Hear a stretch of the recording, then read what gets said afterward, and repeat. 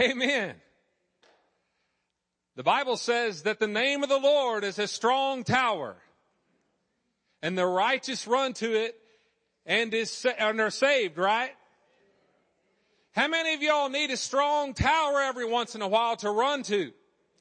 A safe place, a safe haven, a place to run so that you can not just hide from the enemy, but the great thing about the tower is it's far above the enemy. A tower gives you perspective. Have y'all ever seen a tower? I'm talking about, we call water towers, and those are some of the highest things in the landscape a lot of times. Why? Because when they say people tower above someone, because they're a lot taller than them. Well, I tell you all this morning that the name of the Lord Jesus Christ, at whose name one day every knee will bow, every tongue will confess, that name is a strong tower to those that would confess it. To those that would believe in him. Amen? And confess his name. Praise God, man. That song just got me charged up. And for those of y'all that don't know, the Lord gave us that song as a worship group. We wrote that song about a month ago. So that was a gift from God to you all. No one else has heard that song. Praise God. Hallelujah. Man, praise the Lord. God's good. So we're going to move into finishing up here a little teaching, and I just want to let you know that it was never my endeavor to give you an exhaustive covering of the blood covenant. I told you all that, in fact, there are conferences, there are workshops, there are teachings, some of which through even in schools that will go on for a full year on this subject. Because there is so much to talk about. And in fact, last week we discussed the elements and foundations of what covenant really meant. And more specifically, what blood covenant meant.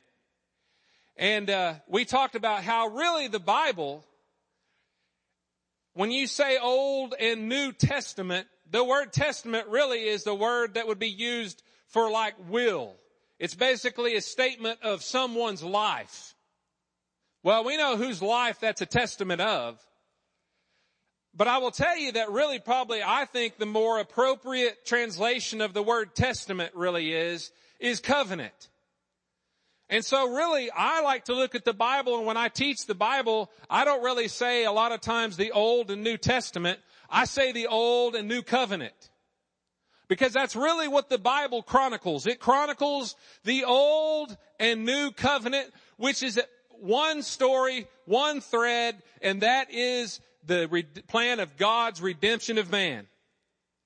Amen?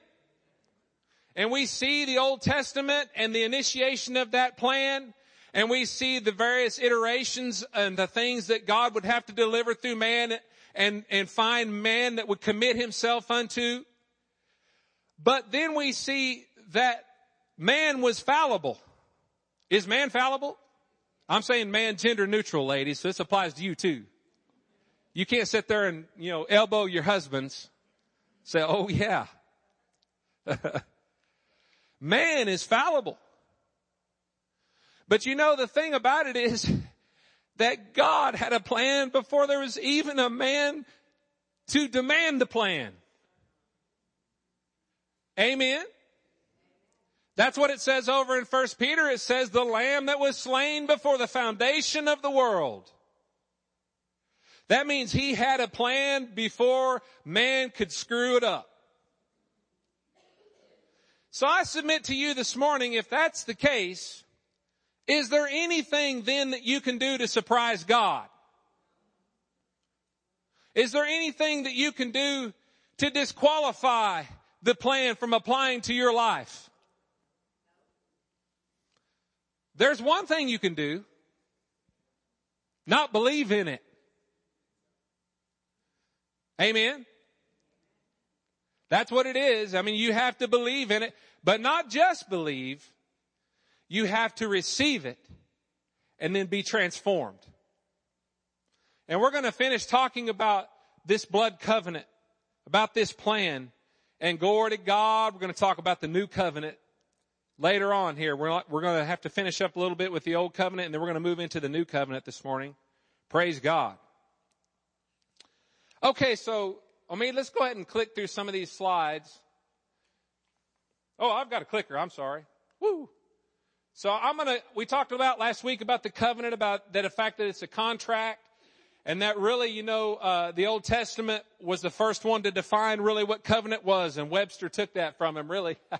A binding obligation with the seal of someone's life, something of value. In this case, it's the seal of blood. We talked about different covenant concepts in terms of why you would cut a covenant, ways that you would cut a covenant. And the fact that those covenants were lifelong endeavors. There was something that you didn't enter into lightly. We talked about the different steps to covenant in terms of starting out with some sort of a promise, a binding obligation, and an oath that would be made, and a promise that would be delivered if this was kept, and so forth, what it was going to give to the parties. And then the fact that there would be a sacrifice and then a seal, and then there would actually be a covenant meal where they would sit down together and symbolize the union. And then at the end, to be called something that's very, very colloquial to us and is something common, and that is the term friend. But in fact, in covenant language, that is the pinnacle of relationship. Because when you're a friend, you are in covenant with someone. And then we talked about how the covenant was actually cut, and this was a picture to show a sacrifice, and the two pieces that were split and put mirror image of one another, and one party on one end of the length of those pieces and the other party on the other length, and they would literally symbolically walk between those pieces along the bloody path. That blood representing the life, and it's being representative of them now once divided or once separate, now entering together to walk as one life together. And what did we say was the perfect symbol of that in today's age? The marriage. Blood covenant. That's a great symbol of that. We talked about the handshake, being a way that covenants were sealed back in the day. We talked about blood and sacrifice and the fact that the blood represents life and that God gave animals, for food, but he were given for food, but not the blood. In other words, we were determined to partake of one blood in terms of an internal consumption, and that was Jesus' blood. Because we were destined for one life. But that God would give animals as a sacrificial substitute.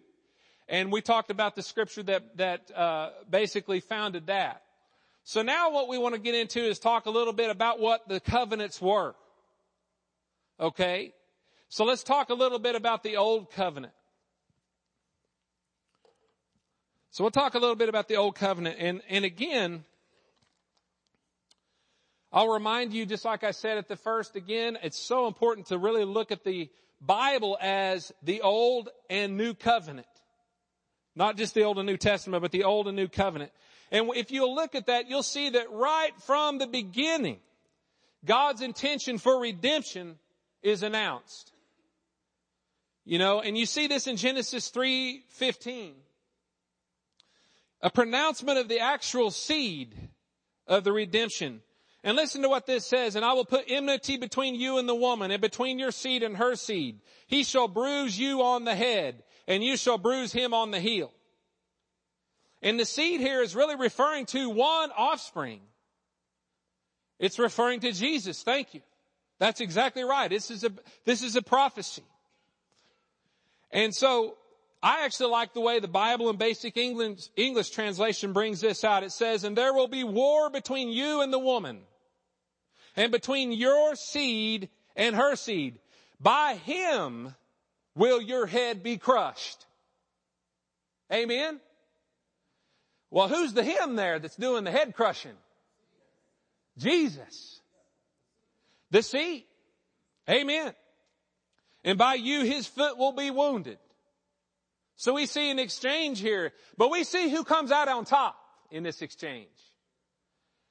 To have a foot wound versus having your head crushed, there's a world of difference in the end of that battle. That was a prophecy of what Jesus would endure, what Jesus would do, the coming of that seed. And then we talked a little bit about this, but I just want to reiterate it again, the establishment, if you will, of blood sacrifice. And the fact that the first blood sacrifice was not by man. The first blood sacrifice was literally God, who took the animal and slayed that innocent life to do one thing, and that was to cover his man that was now stripped of the glory of his presence. But that covering was never meant to be permanent. Not that covering. Because God destined man for the glory of his presence. Hallelujah. And for that to be our covering. He destined man to walk in right standing with him, free of sin. And so we know that he institutes, the significance of substitutionary sacrifice through that act. So his killing of that animal to cover Adam and Eve, that's the first blood sacrifice. And then we see also in Genesis, not too far after that, how blood is really exemplified, the significance of it. When you look at the sacrifices that were offered, a lot of people look at the story of Cain and Abel, and I think they raise an eyebrow of confusion. Because when you really look at Cain's sacrifice, it doesn't say that he brought a substandard sacrifice. In other words, he didn't bring like just a few of his goods and victuals, or, some of the poor ones.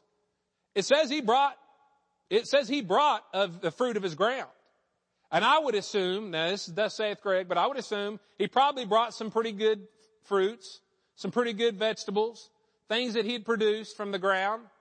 And to my feeble mind, to a degree, I gotta wonder, now God, why would you despise or not esteem someone bringing what they produced? Versus you esteeming what someone else produced and brought. How is there a difference? Their difference is blood. Because Abel brought the better sacrifice in terms of what was demanded. And that was an innocent life to atone for sin. Abel understood that. Cain did not, or he refused to do it.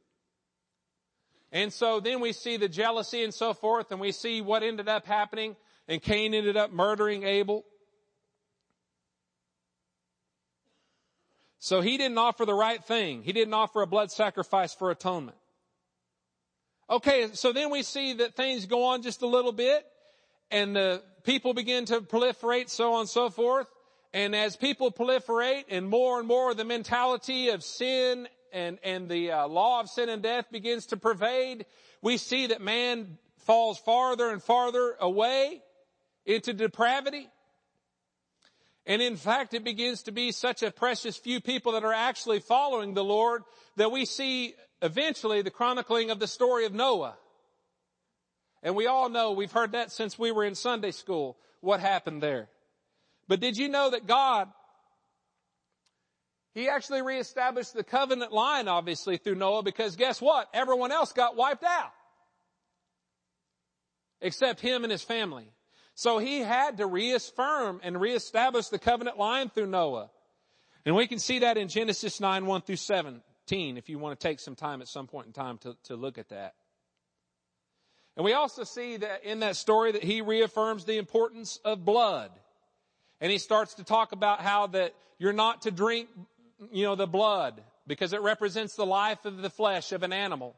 He talks about, what was going to be demanded in terms of people that would murder people and take their blood and so forth. So more and more the significance of blood is established through that story of Noah. And then we move to probably what most people would focus on with respect to the old covenant, and that is the cutting of covenant with Abraham. And in this case, thank you, brother, it's Abram. That was a slip. That was a soulish slip there. It's Abram. And that's very important that we make that distinction. And we see that the steps, I want you to keep in mind, we went through those steps of covenant. We see the steps of covenant in this, that God establishes with Noah. We see a promise delivered in Genesis 12, 2 through 3. And we see what he says. He says, I'm going to make of you a great nation. I will bless you. I will make your name great. And you will be a blessing. In fact, all families on the earth will be blessed through you. And then we see that not only does God give him a promise, but he continues to reaffirm that promise as he leads Abraham up into actual cutting of the covenant. How many of y'all sometimes have to be told more than once? I'm going to raise both hands and both feet. I don't know what it is. I've heard 3, I've heard 7, I've heard 10, but suffice it to say, the Army understands the concept of how you get stuff into people, and I've heard them say that it takes 7 times to get something into somebody. I heard someone say 3 times. I heard someone say 10. I'm going to go with, and I heard someone say 7. I'll just put it this way. You got to say it more than once. Amen? And whenever you're telling people something that it's an impossibility, I would say you would even have to say that probably more than just several times. Particularly when you're telling somebody an impossibility like God told Abraham what was an impossibility. When you're telling a 99-year-old God that you're going to have a natural born son. They didn't have Viagra back then. And that wouldn't even have helped. I don't think it's going to help a 99-year-old guy. Oh, come on, guys, we're family.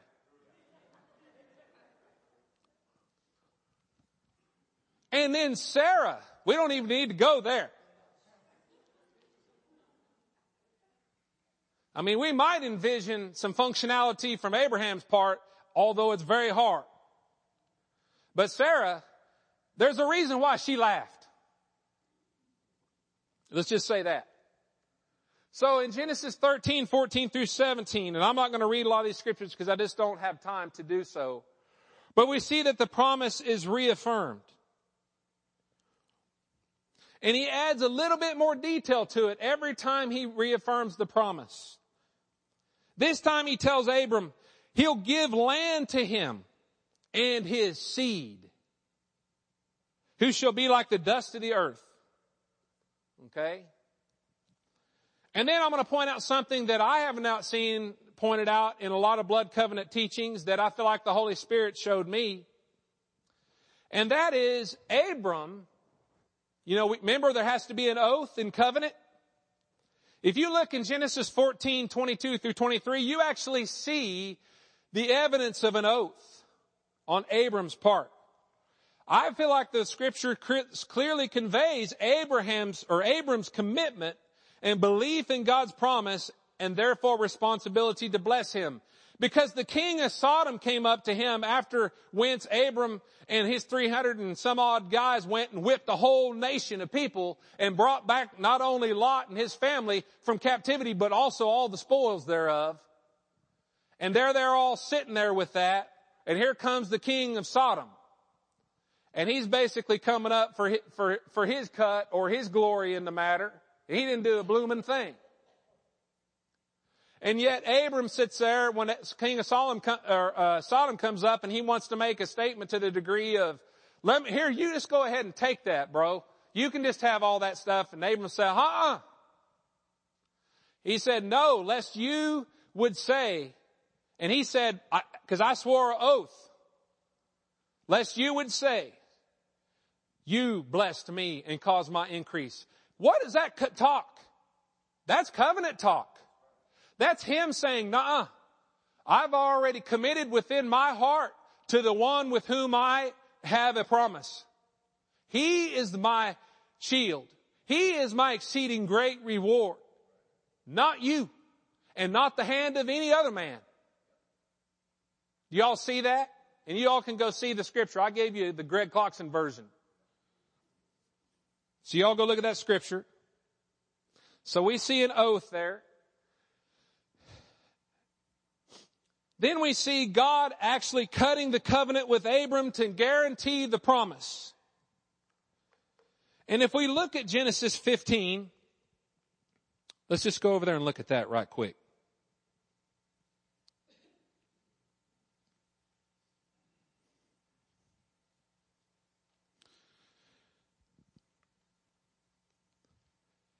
Genesis chapter 15. This is a great chapter to meditate on. Wonderful things in here. After these things, the word of the Lord came to Abram in a vision, saying, "Do not be afraid, Abram. I'm your shield and exceeding great reward." But Abram said, "Lord God, what will you give me, seeing I go childless?"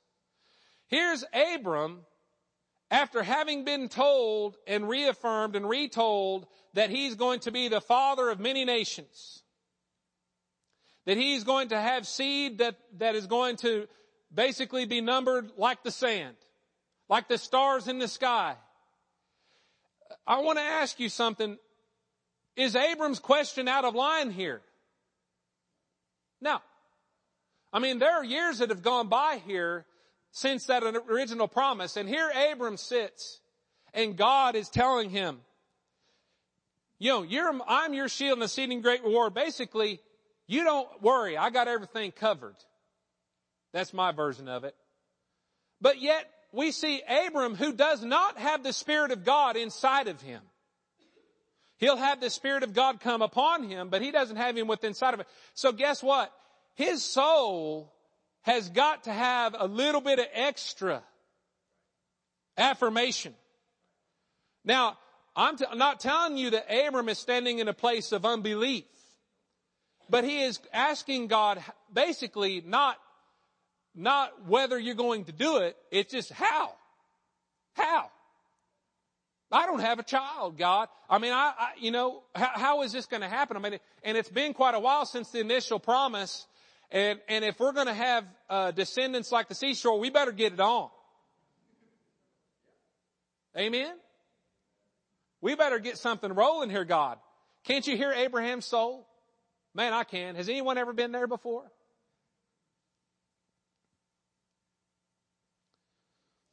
Okay, so then,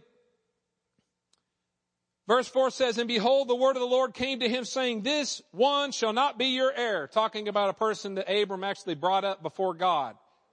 Eleazar wasn't his son, but it was an heir that he would be the rightful or legal heir in his house, servant. But he says, "But one who will come from your own body shall be your heir." Then he brought him outside and said, "Look toward the heavens." So here he is affirming the covenant, affirming the promise again. And then we see that Abram said, "And he believed the Lord, and it was counted to him for right standing with God, for righteousness."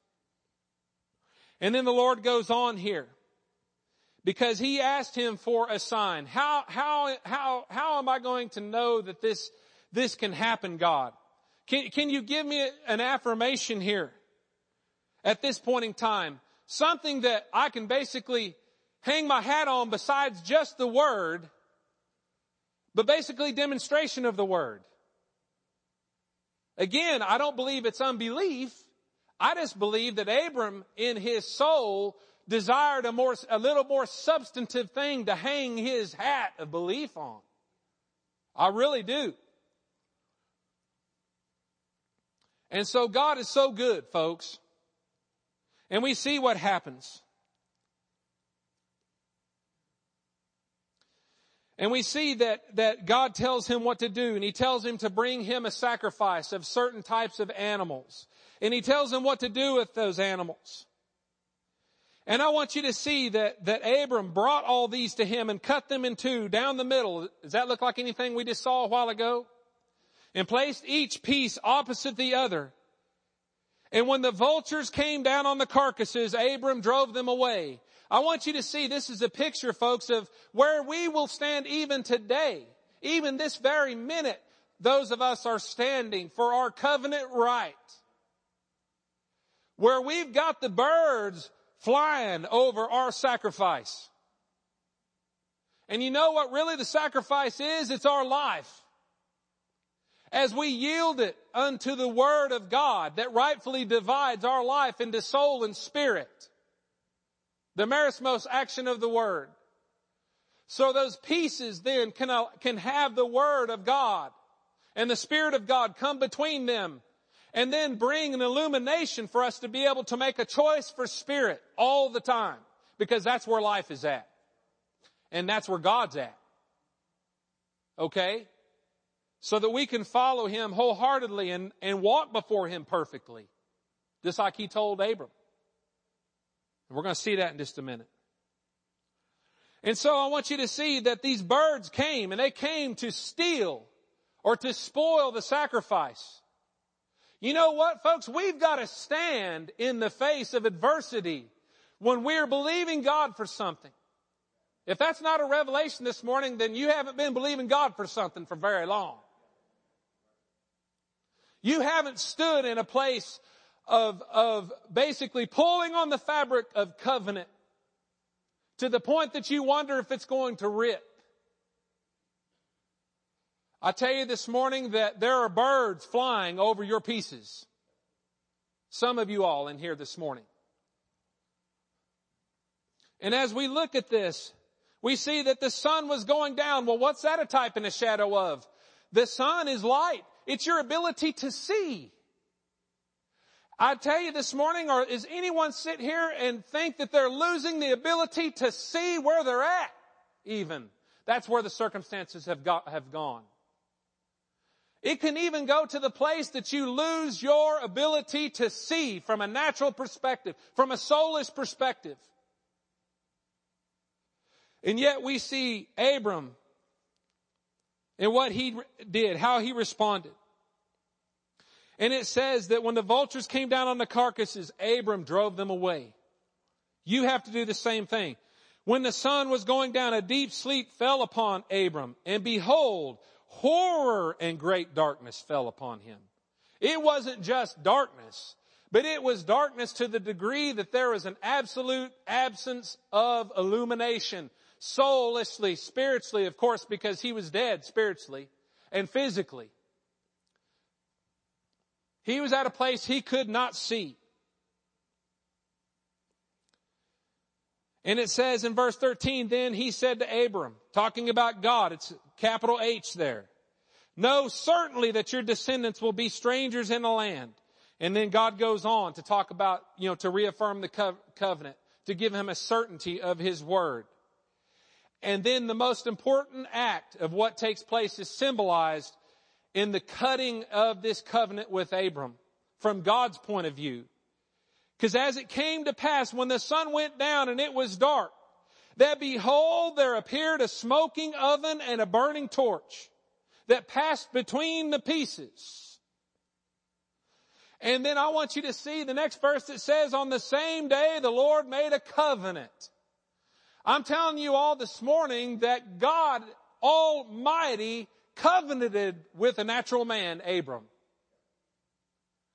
That was symbolic of his presence, the smoking pot being his spirit, the burning torch being the light of his word, Jesus and the Spirit, and God being a part of that. All three being a part of this process of covenant with Abram.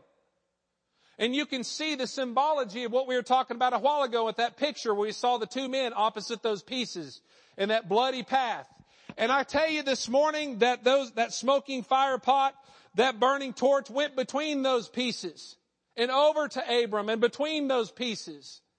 And it was as good as God saying that from this day forward, Abram, you and I are united in life. Amen?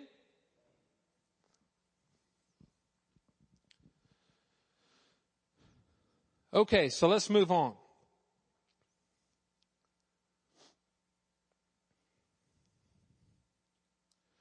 And I want you to see that Abram, he believed God and he gave himself up wholly. W-H-O-L-L-Y. He gave himself up wholly to the covenant.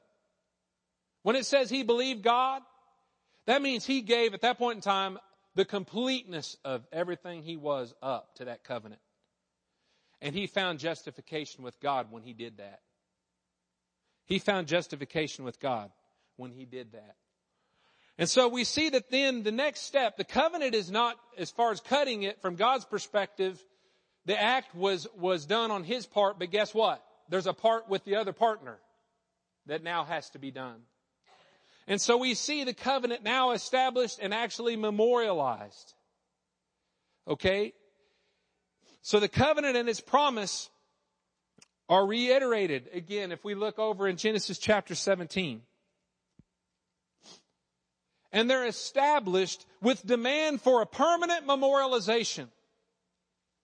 And most people have heard of this permanent memorialization, and we kind of foreshadowed it last week, talking a little bit about it. Circumcision.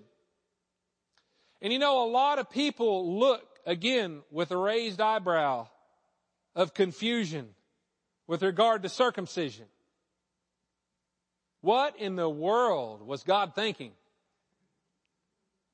Why in the world would God have made such a demand upon his man in covenant? Like I said last week, why couldn't it have been an earlobe, for crying out loud, that we cut off? We're going to learn the reason for that. The reason for it is because simply circumcision represents the cutting away of the dirty flesh that would normally touch the seed. Do you remember the very first promise over in Genesis chapter 3? And your seed, capital S, one seed. We know that the whole reason for covenant was to bring forth or create a legal foundation for God to deliver that seed into this world to then become a redemption for man. Once and for all. When that seed would offer up its life. But the thing is that seed could not be part and parcel and come from man's works. It couldn't come from his desire alone. It had to be born of the promise of God through a relationship established by covenant, one with another, to become one in the process. And then God's incarnate seed could then come forth, an infallible seed could then come forth without being touched or tainted by flesh. Do y'all see that? So the cutting away of that extra skin that would normally touch the emanation of seed from man. I know that gets graphic, but that's literally what we're looking at here. It's symbolic. It's as good as God saying, I'm going to bring the seed forth through you, but it's not going to be wrought by your strength. Do you see what I'm saying? Oh, we're not done, folks. We're going to get into that a little bit more. It's symbolic of the purity of God's seed, capital S, that would come through him, i.e. Jesus. Galatians 3:16 bears this out. It says, the promises were spoken to Abraham and to his seed. The scripture does not say, and to seeds, meaning many people, but and to your seed, meaning one person who is Christ. So there's the verse talking about what this is all about in terms of the seed coming forth from Abraham. And then we see also too the memorialization in terms of a name change. So not only does God want a permanent symbolism of the covenant in terms of circumcision to be something that would forever memorialize the covenant with God in his life from a natural standpoint, he also wanted to go ahead and take it as far as every time his name would be spoken, the promise would be revealed. And so what happened is God literally took a piece of his name and inserted it into Abram's name. And it became Abraham. The Ha comes from Elohim. Did y'all know that? Is there anything in our life that sounds something similar to this that we witness year in and year out? And quite a few of you all have gone through this. Ladies, come on.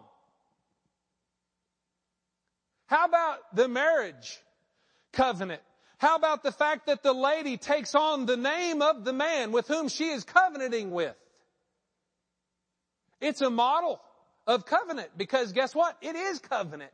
And whenever you say your name after that day, guess what? You're identifying yourself with your covenant partner as if it's him standing there. Man, I'll tell you what, there's such a significance here. That God literally put a piece of his name into Abram's name. And that name, whenever it was spoken, would say, Father of many nations, Father of many nations, Abraham, Father of many nations. And it would also say, me and God are one. Me and God are one. I know that's not good English, but I like it. Me and God are one. I like that. Oh man, that's covenant.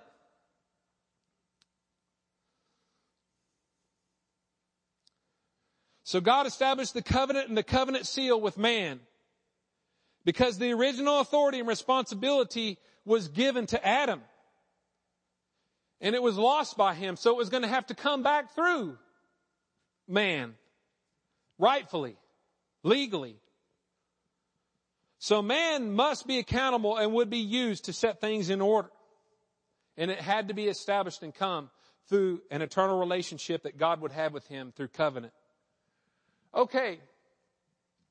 Then we see over in Genesis 18, 5 through 8, the covenant meal. We see that Jesus actually came. And it says the angel of the Lord, but usually when you see that, translated, it usually means, it's really talking, a lot of theologians will argue that it means Jesus. That literally came and ate, along with a couple angels, ate a meal together with him.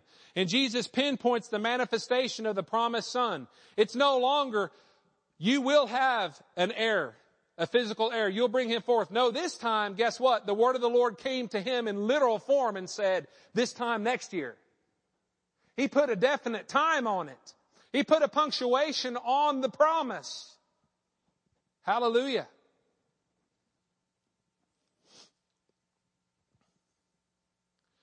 Then we see something that I think a lot of us are going to really learn a lesson about today. We see that Abraham's commitment to the covenant is tested. His commitment to the covenant. And if you look in Genesis chapter 22, it's the story of the sacrifice of Isaac. And I would invite you to spend some time looking over this, meditating over this, allowing the Holy Spirit to bring illumination to your mind about the fullness of impact and the meaning behind what this is.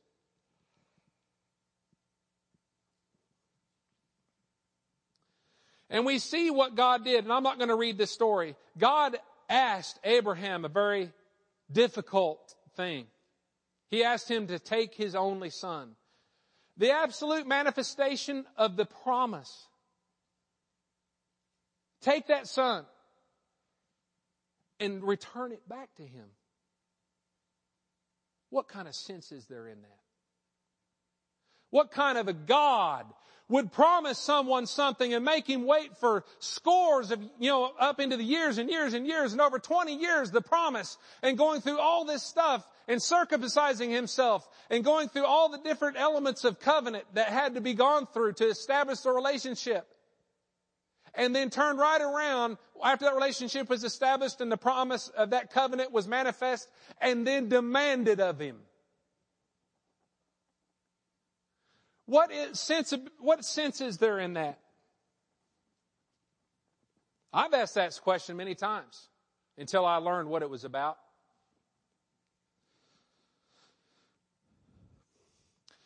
And so we see in verse 15, I'm just going to skip through a little bit. Then the angel of the Lord called to Abram a second time and said, by myself I have sworn, declares the Lord, because you have done this thing and not withheld your son, your only son.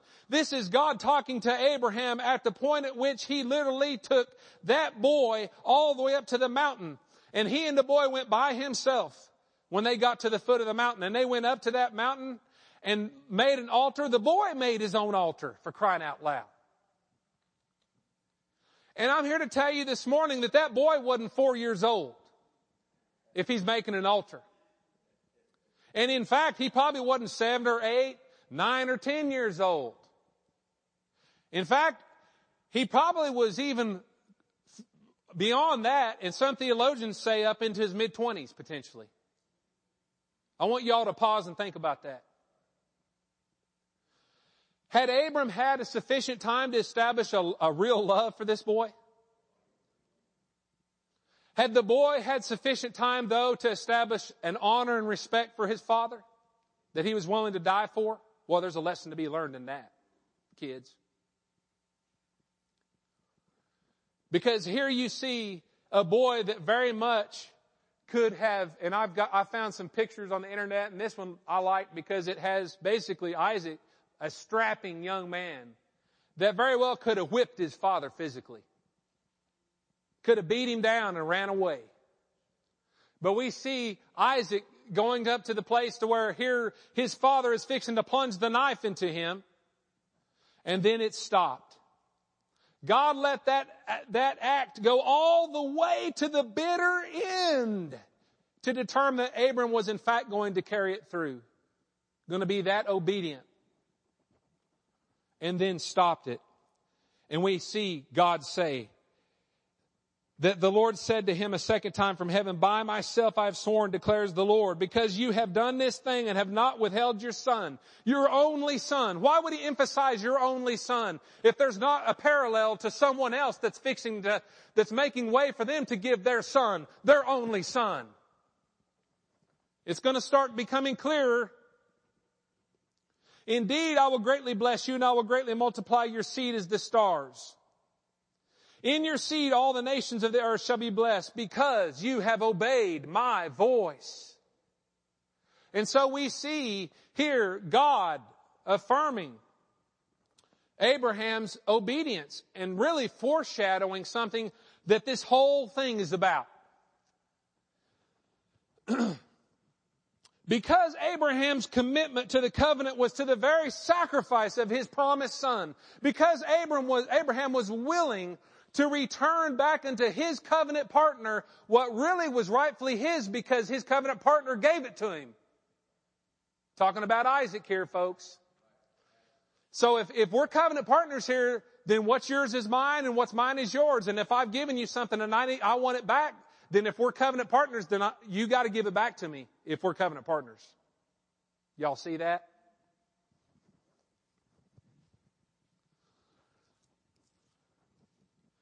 Well, what this did, the significance of this crazy, weird event from a natural perspective, is create a legal means by which the Father God could give his son, his one and only son.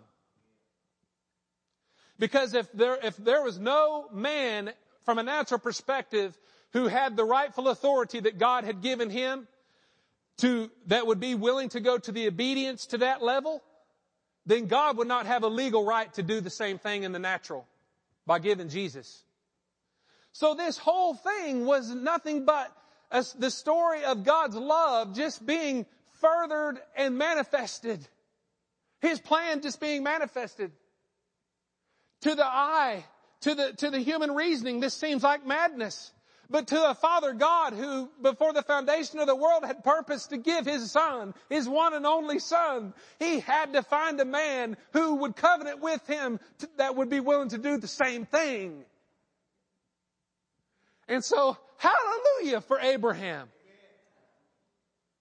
Praise God for a man that was willing to obey his covenant partner. That is the significance. And I did a very poor job, but that is the significance of that story. Creating the legal path for Jesus to be able to come.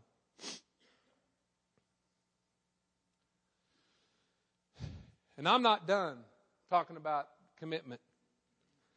You know, the thing that we've got to realize in covenant is that we have to keep our end of things for him to keep his.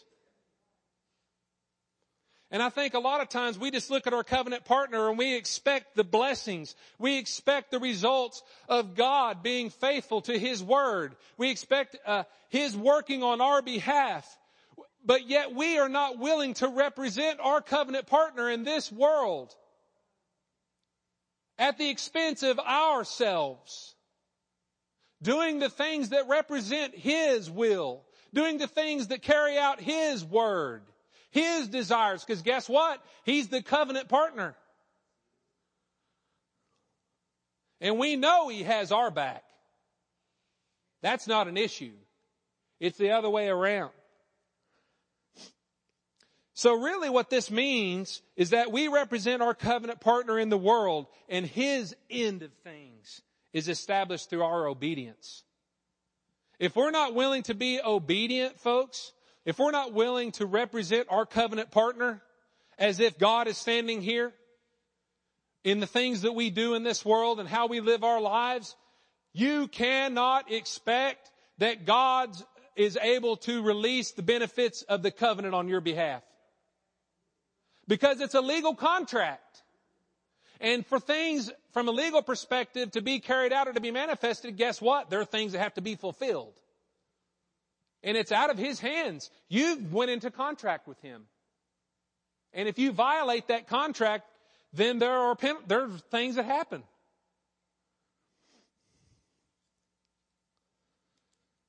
And I feel like, I've never heard anyone say this, but I feel like that's what God was saying in Genesis 17:1 when He says,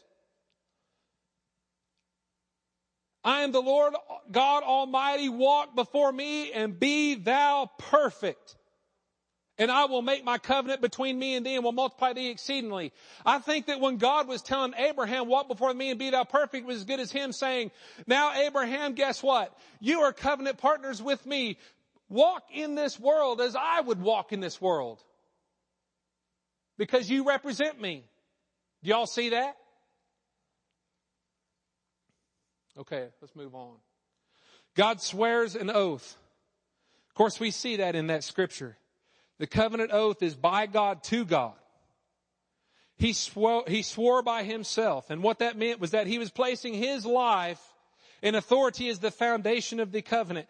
And if the covenant was rent, was violated from His perspective, His life would be forfeit. That's literally the value that God put on this, because He swore by Himself. And listen to what Hebrews 6:13, 17 through 18 says. When God made His promise to Abraham, since there was no one greater for him to swear by, He swore by Himself. And then verse 18 says, it is impossible for God to lie. So when God swears by Himself, guess what? It's true. And it will never fail. Heaven and earth will pass away, but His word will remain forever. Okay, so let's move quickly through the rest of this old covenant so we can get into the awesomeness of the new covenant. The law and the priesthood are established. I mean, we see things go on through the Old Testament after Abraham and the various things that take place that are very significant. But one of the more significant things, again, this is just some points and significant parts of covenant. It's not an exhaustive teaching. But we see the establishment of the law and priesthood. And you know, so much is made of the law. In fact, religion is made of the law. We still see it today. Rules and regulations. And you have to be obedient to that or you don't merit something with God.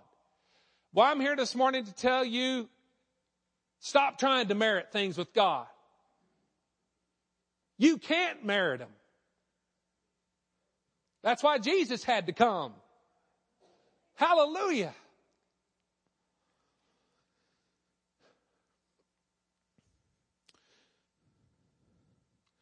So the law was never meant to justify. It was only meant to serve as a reminder of man's problem, his sin nature. That's all the law was given to do. It wasn't given for people to take and codify and turn it into this body of doctrine that everyone had to ascribe themselves to day in, day out, minute by minute, step by step, in order to earn their way into God. God never intended that. He intended for one thing with the law, and that was to show them that without sacrifice of innocent blood, there would be no remission of sins. There would be no remission of sins. You can't do anything to excuse your sin, your violations of the covenant. Listen to what Galatians 3:19 says. What then was the purpose of the law? It was added because of the transgressions until the seed, capital S, to whom the promise referred had come. There it is right there. It was just added because of the transgressions to occupy a place of reminding people that guess what? The seed is coming. The seed is coming that will take away the sins of the world. The seed is coming that will not just cover your sins, but take them away and cast them in the sea of forgetfulness. Hallelujah.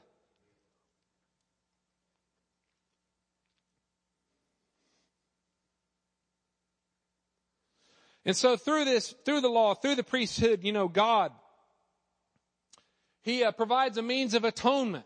And we talked about atonement just being covering. And this means of atonement is through blood sacrifice. And so what would happen is, and then we see a good scripture here, Hebrews 9:22, almost all things are by the law purged with blood, and without shedding of blood, there is no remission. That means there's no forgiveness, would be a more clear translation. Without the shedding of blood, there would be no forgiveness.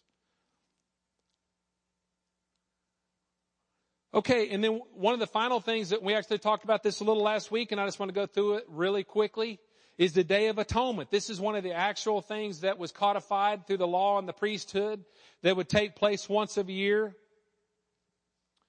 And what would happen is literally they would bring, the high priest that was chosen for that year would bring 2 goats before him. One would be the sacrificial goat, whose blood would be, the goat would be slain after he had pronounced the sins of the people upon that goat. He would slay that goat before the people, take the blood into the most holy of holies, and sprinkle it on the mercy seat in accordance with the writing of the law, in accordance with God's edicts to do this. And then by him doing that, that blood, again, without blood, the shedding of blood, there is no remission. That's the shedding of blood at that point in time. And it wasn't the blood of goats that was going to do anything except be an IOU by God to God through man. It's obedience. And every time that priest took that hyssop branch or whatever it was, and he slung that blood on the mercy seat, and he slung that blood on the mercy seat, it was as good from a prophetic standpoint as God sitting there saying, I owe you the blood of Jesus Christ one day. I owe you the blood of Jesus that will take away the sins of the world. I owe you the life of Jesus, whom he will willingly lay down for his sheep. Every time he slung that. And that blood remained on the mercy seat from year to year. And throughout all the years, that blood served as a covering for the sin. It did not take the burden of sin away from them, but it covered them for that year. And it covered them from a perspective of the one who will take away that sin, and the results of it is coming one day. It's just not ready yet. It's just not time yet. Y'all see that? Man, that's so significant. Then the other one is the scapegoat. We talked about the scapegoat. Have any of y'all been a scapegoat before? We asked that question. Yeah, been there, done that. Someone put the blame on you and sent you outside the camp for everybody to ridicule and forget about. And the scapegoat, the priest would take that goat and would pronounce the sins of the people upon that goat and would cast that goat out into the outer wilderness. And we said that was a type and a shadow of what Jesus would do in terms of taking, not only purchasing us and purchasing the redemption because of our sin. In other words, paying for the penalty of our sin. But it was as good as taking that level of forgiveness all the way to its fullest end. And that was to forgetfulness. How many of you all can forgive, but when it comes to forgetting, that's a little bit different matter? And I'll tell you this morning that the true sign of forgiveness, I'm going to tell you the fullness of forgiveness. Now, in your heart, by your spirit, by an act of your own will, you can forgive by faith if you choose to. But then what you have to do is you have to get into the Word of God, and you have to come to a place that the Spirit of love that's been poured inside of your heart, the agape love, the love that doesn't have anything to do with whether someone deserves it or not, it's been shed abroad in your heart, and you renew your mind to that regarding that person to the point that the sting of that wound is not there anymore. And eventually to the place that, guess what? You forget it. That's forgiveness. If you've forgotten something someone's done to you, have you forgiven them? Oh, man. And that's where our Father God is at, folks. That's where our Father God is at. Praise God for the scapegoat. So it covered for the people's sin. We know that it was an object lesson, and there's a good scripture there that you can read at some point in time. And of course, it foreshadowed Jesus' sacrifice. It was the IOU, if you will. So let's move into the new covenant. So we see that the old covenant was established to bring forth Christ. That's the whole reason for it. Who would then establish the new covenant, founded on better promises. And you know, like we said, the law was never intended to redeem man. And you can look at this in Galatians 3:23 through 24. So the law was put in charge to lead us to Christ, that we might be justified by faith. Not by works, but by faith. And the reason for this, folks, is because God didn't want to dwell in temples made of human hands. He wanted to dwell in temples made by His hands, namely us. Lively stones, hallelujah. Man, if you stop and think about that, you might shout a little bit. And then what he wanted to see is no longer a law from the outside and a letter from the outside to try to ascribe your life and adapt your life to and to form your life after, but a law that would come from within, because guess what? The law of the Spirit of life in Christ Jesus and His righteousness would come up inside of you, and it would become a new law that would guide your actions. It would give you the purpose and sense of His life and kingdom inside of you. Not from an outward perspective of legalism, but from an inward perspective of the life that would come because of it. God's life. The kingdom of God being established. I'm about to blow up here. Man, I'll tell you what, I found this graphic and I about jumped up and just started dancing. I know it looks kind of bloody and graphic, but that says it all right there when it comes to covenant, folks. Because that is a picture of heaven's lamb. That is a picture of the finality of blood that would ever have to be shed again on behalf of man's sin. That is a picture of the law being fulfilled. When Jesus said, "It is finished," let me tell you, folks, every jot and tittle of the law was fulfilled in flesh. He fulfilled it.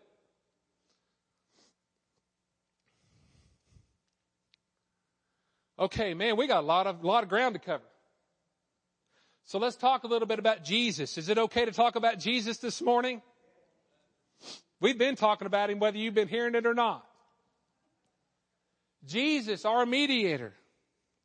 And when you see all these steps, folks, I'm going to point out to you that each one of these steps is something to do with covenant. Something to do with those steps of covenant that God has wrought between Himself and man in the form of His Son, Jesus. So we see that, first of all, that His blood was demanded. We talked about that. The IOU. That's all we need to talk about. The IOUs of all the years. The IOUs of all the years on the mercy seat of the blood of goats and other innocent animals that demanded the real blood of the real Passover lamb be sacrificed. I'm giving you some good scripture references for that too. He was also born of promise, just exactly like Isaac. He was promised, and in fact, you can see multiple prophecies in the Old Testament that talk just nothing but about the coming of Jesus. What town He's going to be born in, what He's going to look like, that He'll not have the form and appearance of any man, that we would marvel at Him. You know, He's not a handsome guy, in other words, ladies. He's not a handsome guy. He's just a normal guy like us. Yeah, that's right, man. Just a normal looking guy. He wasn't one of these, GQ, chiseled rock specimens. Yeah, he's a blue collar redneck guy like me. He grew up 30 years in the carpentry shop, swinging a hammer. He knew how to work, had calluses on his hands. He was born of promise. And we also see, just like Abraham, remember, Abraham willingly gave Isaac. Well, guess what? God willingly gave up his son. Hallelujah. Hallelujah. And we see that Jesus walked perfectly. You remember what God said to Abraham? Walk before me and be thou perfect. Guess what? Jesus did that. Abraham tried, but he couldn't. But Jesus did. He walked in all perfection. If you don't believe me, you just go read Hebrews 4:15. That he was tested or tempted in every way, yet was without sin. And Romans 8:3, with regard to the fact that he did not. That he walked it out. He walked out that life.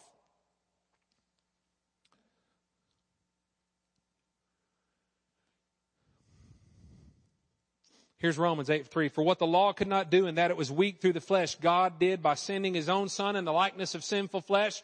And for sin condemned sin in the flesh. And that's just as good as saying he took the victory on the enemy, into the enemy's camp, and whipped it on its own turf. He whipped it on its own turf. You know, a victory, when a visitor comes up in your house and beats you, that's a sound victory. And that's what Jesus did. He came up in the devil's playground and he whipped him there. He didn't whip him on some home turf. He whipped him in the realm of the flesh and of the realm of the law, the curse of the sin and death.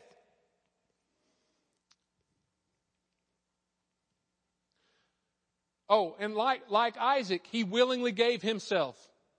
He willingly gave himself. That's Jesus' word saying, you know, he told the guys, you don't take my life from me, I lay it down. He institutes a covenant meal. How many of us know what that meal is? It's communion. And I say he institutes it because he says as often as you do it. He didn't say when you do it once. He said as often. And I would invite you to do it as often as you want to do it. Because there is power in that. You're pulling on the fabric of your covenant with God by identifying with Christ in that meal. And we talked about this. Jesus was both the sacrifice and the scapegoat. You remember John saying, behold the Lamb that takes away the sins of the world. That takes them away. That's the scapegoat.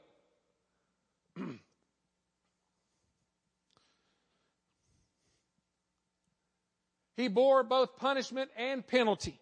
And I've got some good scripture references there. And what I mean by that is the punishment for sin, sickness, and poverty of not just the spirit, of not just the physical, but the mental too. All realms of our existence, Christ bore the punishment for sin. But then he also paid the penalty, because what is the penalty though? That's different. There's a punishment that is inflicted up until the time that the fullness of your penalty for sin is paid, which is death. The wages of sin is death. But the gift of God is eternal life through Jesus our Lord. He bore both the punishment. Folks, he didn't just bear your right to stand before God someday in the eternal sweet by and by. He bore your right to stand right now and to walk out a victorious walk over the death, hell, and the grave here in this life.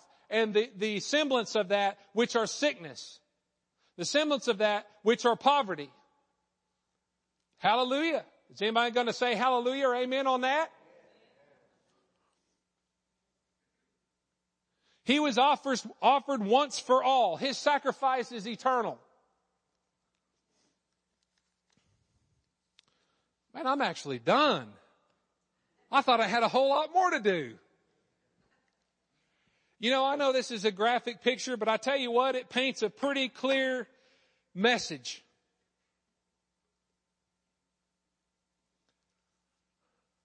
You know, folks, if there's one thing you walk away from today, after a couple of weeks of hearing about some of the more significant elements of the blood covenant, would you walk away knowing that your justification will never be in what you can do? Will you walk away today understanding a little bit more about what price was actually paid for you to live a life, like that song says, free of sin. You know, will you walk away this morning with a little bit more confidence in the one in whom you believe, to know that He's able to keep that which you've committed to Him against that day? Will you walk away this morning knowing in whom you believe that He has loved you with an everlasting love, and with loving kindnesses drawn you to Him, and is still doing that even over the past couple of weeks as we deliver the message of the plan of His redemption for your life? How could we, in the face of this, ever question the purity of the love of God for us? And I just want to leave you with the words of Jesus when He was praying before He actually gave His life up for us, turned it over. And He went through a long prayer there with the Father. And He was praying to the Father for His disciples. And